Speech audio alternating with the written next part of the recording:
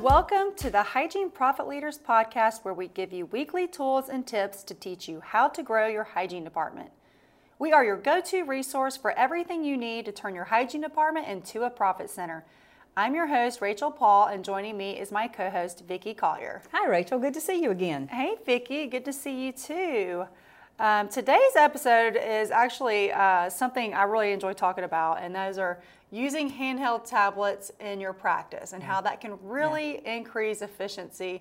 And Vicki, I don't know about you, but I know when I started dental hygiene, there was no such thing as we wanted to go there. Or, no. I had a bag phone when I started hygiene school, Rachel, So to say that the iPads were not even a thought at that point, or it's funny. We were just happy to have Dentrix early on. So. I know, and we were using paper charts then, and it's changed so much. I agree. Yeah, and it's really exciting too. And our patients they love their phones, and so they're used to seeing these sort of things. And you're seeing that's what, especially now's generation, is growing up with. You know, you've got some generations out there who won't be quite as familiar with this, but my mother is 72, and she loves her computer. She stays on it all the time, and is, members of different sites on the. So every age group is going to be able to benefit from this in some way, shape, or fashion. Absolutely. So I wanted to just go through and talk about some of the ways you can use handheld tablets in your practice. I know a lot of offices that we go into have a lot of apps loaded on there. Sure. But there's so many other ways that if you really start diving into it, they can really help your office to be more efficient. Yeah, I think so too. So not just, yes, it will help increase treatment acceptance, and it's wonderful. It's a wonderful visual aid, but it can actually do a whole lot more than just that. Right. I think that, we are from the age of, the tooth models and flip charts, and all of those things still have a place, I think, in the practice. I think so too. However, I think that there is so much technology available that will make anything that you can do to help your patients to understand what you're trying to present to them is a positive thing. So don't be afraid to try that and incorporate that in your practice. I think you're going to find that more people than you think are going to be on board with this. Absolutely, and they did a recent study and found that 65% of people are visual learners. Visual. I'm sure that's probably out of necessity. I think because we're never without our technology now. No. We're just not. So I think that probably those people who might not have been visual learners to start with have become more so as time has passed. So definitely, that should be taken advantage of in a positive way. And I like what you said too. Like, there is still a place for flip charts and typodonts, which I think are great tools. You've still got those people who want to see the visual and have it in their hand. And that's right, right. But it's also nice to use the tablets as well, whether it's an iPad or there's so many different ones out there now. I can't even keep up with all of them. Yeah. But they all work great, and I just wanted to go through where are some areas that you can use these tools to help not only increase treatment acceptance for your patients, but also really make it easier for yourself and your team, right? So, so the first one is pretty obvious. You can use your iPad or whatever handheld tool for treatment plan education. Right. I've heard of several out there, but the technology is so crazy now. It's just so neat that you can actually show this patient through progression on the app on your technology what they could expect, what they're going to go through from start to finish with that procedure. And I think that the more you can have the patient understand that, I don't mean bombard them with so much information, but the more you can relate to them and have them understand what it is they're going to be going through, I think they're going to be more likely to accept the treatment plan. Absolutely, and it'll just help clarify any questions about the treatment too. I mean, how many times do you have the patient that comes up to checkout and they're wondering, I need a crown, and they don't even really know what that means. Right. But if you had some sort of visual aid, you could actually had an app that pulled up and showed that whole process. Kind of takes away all that questioning, right? And so they're going to be confident in what they need and much more likely to say yes to it at the end of the day. Many of our offices, I'm sure, have used the Casey videos and other educational videos. I know that's kind of a brand name. And I think that many of these apps tend to be even more detailed than that.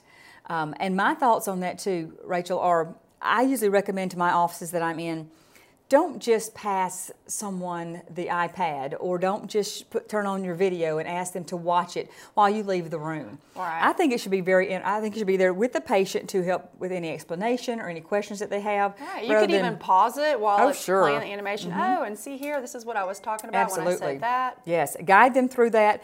I think that often we'll use it as sort of a babysitter, and I think none of these things are used to their highest efficiency if we're not there with the patient able to answer those questions. So that's something I wanted to add in there too.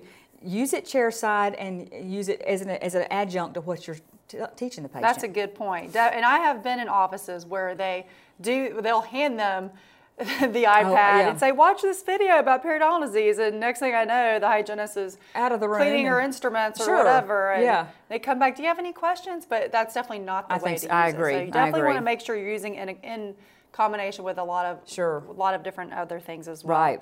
Another way you can use it is for paperless solutions. So I know a lot of offices use them to check patients in, check them out. You could even have them sign consent forms, whether it's medical history updates or even treatment planning forms, and get them moving into that treatment, which I think is great too. I've seen a lot of dental offices do this. My chiropractic office does the same thing. So I think that this is the kind of direction we're going. As long as, especially with privacy issues, if they can have that in their hands, it's immediately sent to whoever needs to know that patient is here. I think it would make things a lot easier. I think we worry sometimes there's a learning curve. We do have some people who are a little unfamiliar with this, but I think the more we use it, the more familiar they will be. And I think I've definitely heard that some offices feel like it takes a little bit of that personal touch out of it. But I always tell them, like, you can still use it and show the patient and talk through it with them. Sure, absolutely. I think that's kind of the key to all of this. Don't just use it as a babysitter, right? But use it to make yourself more efficient, because time is money. We know that. The more efficient you are, the more productive you can be. Absolutely. You can also use them for treatment plan follow-up. I know there's quite a bit of apps out there now that will allow you to submit a video and a treatment plan, which I think is really cool too. So even if they watched it in the office, and the patient that has to go home and talk to their spouse, or whoever, that might be a good opportunity for you to email them the video, or even email their spouse the video. Yeah, like, hey, that's right. Hey, we were talking about this. And exactly. I mean, again, I think that there's, what better way to follow up than to customize that to the patient. It's a whole lot better rather than that email, we've missed you, where have you been? Basically, here's why why you need to come back in. It's of urgency. Yeah, you can obviously send pictures, and another cool thing is a lot of these apps will allow you to even put images up there. You can even draw on the images, which I think is really cool. You can point, this is the area of decay, so you can really customize those. It's also great for the staff. I know there's a lot of apps out there that will allow the dentist and staff to look at procedure codes, which is great because we don't always have that manual handy. So you can use it for that. I'm sure that the codes, CDT codes, I know physician's desk reference is now online. So, you wouldn't even have to, remember those big books? You could have, killed somebody with that physician's desk reference. And I know after a time, my dentist was using his app for that information as well, as for prescriptions and looking up drugs to know what was on board. So, absolutely. I think it's endless. The opportunities are endless. I was amazed. I was Googling different apps that you can use in a dental office, and the list of apps out there now is... I know. There's a lot. And the technology is amazing. It is so realistic. It is so easy to understand and easy to utilize. So I think if offices aren't at least looking into this as a prospect for making it part of their practice, they're missing out. For sure. And last, I'd like to point out that you can use them to schedule appointments. There's apps out there that will actually allow the patient to schedule an appointment.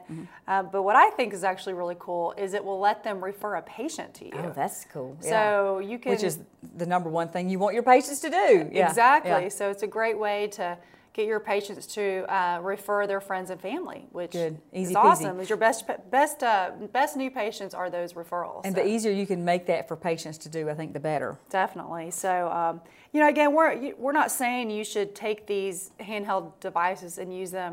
Like you said earlier, I thought it was like a babysitter. Right, it's not meant to be used as that, but definitely incorporating them into your practice, because in this new era of technology, your patients, they love that kind of stuff.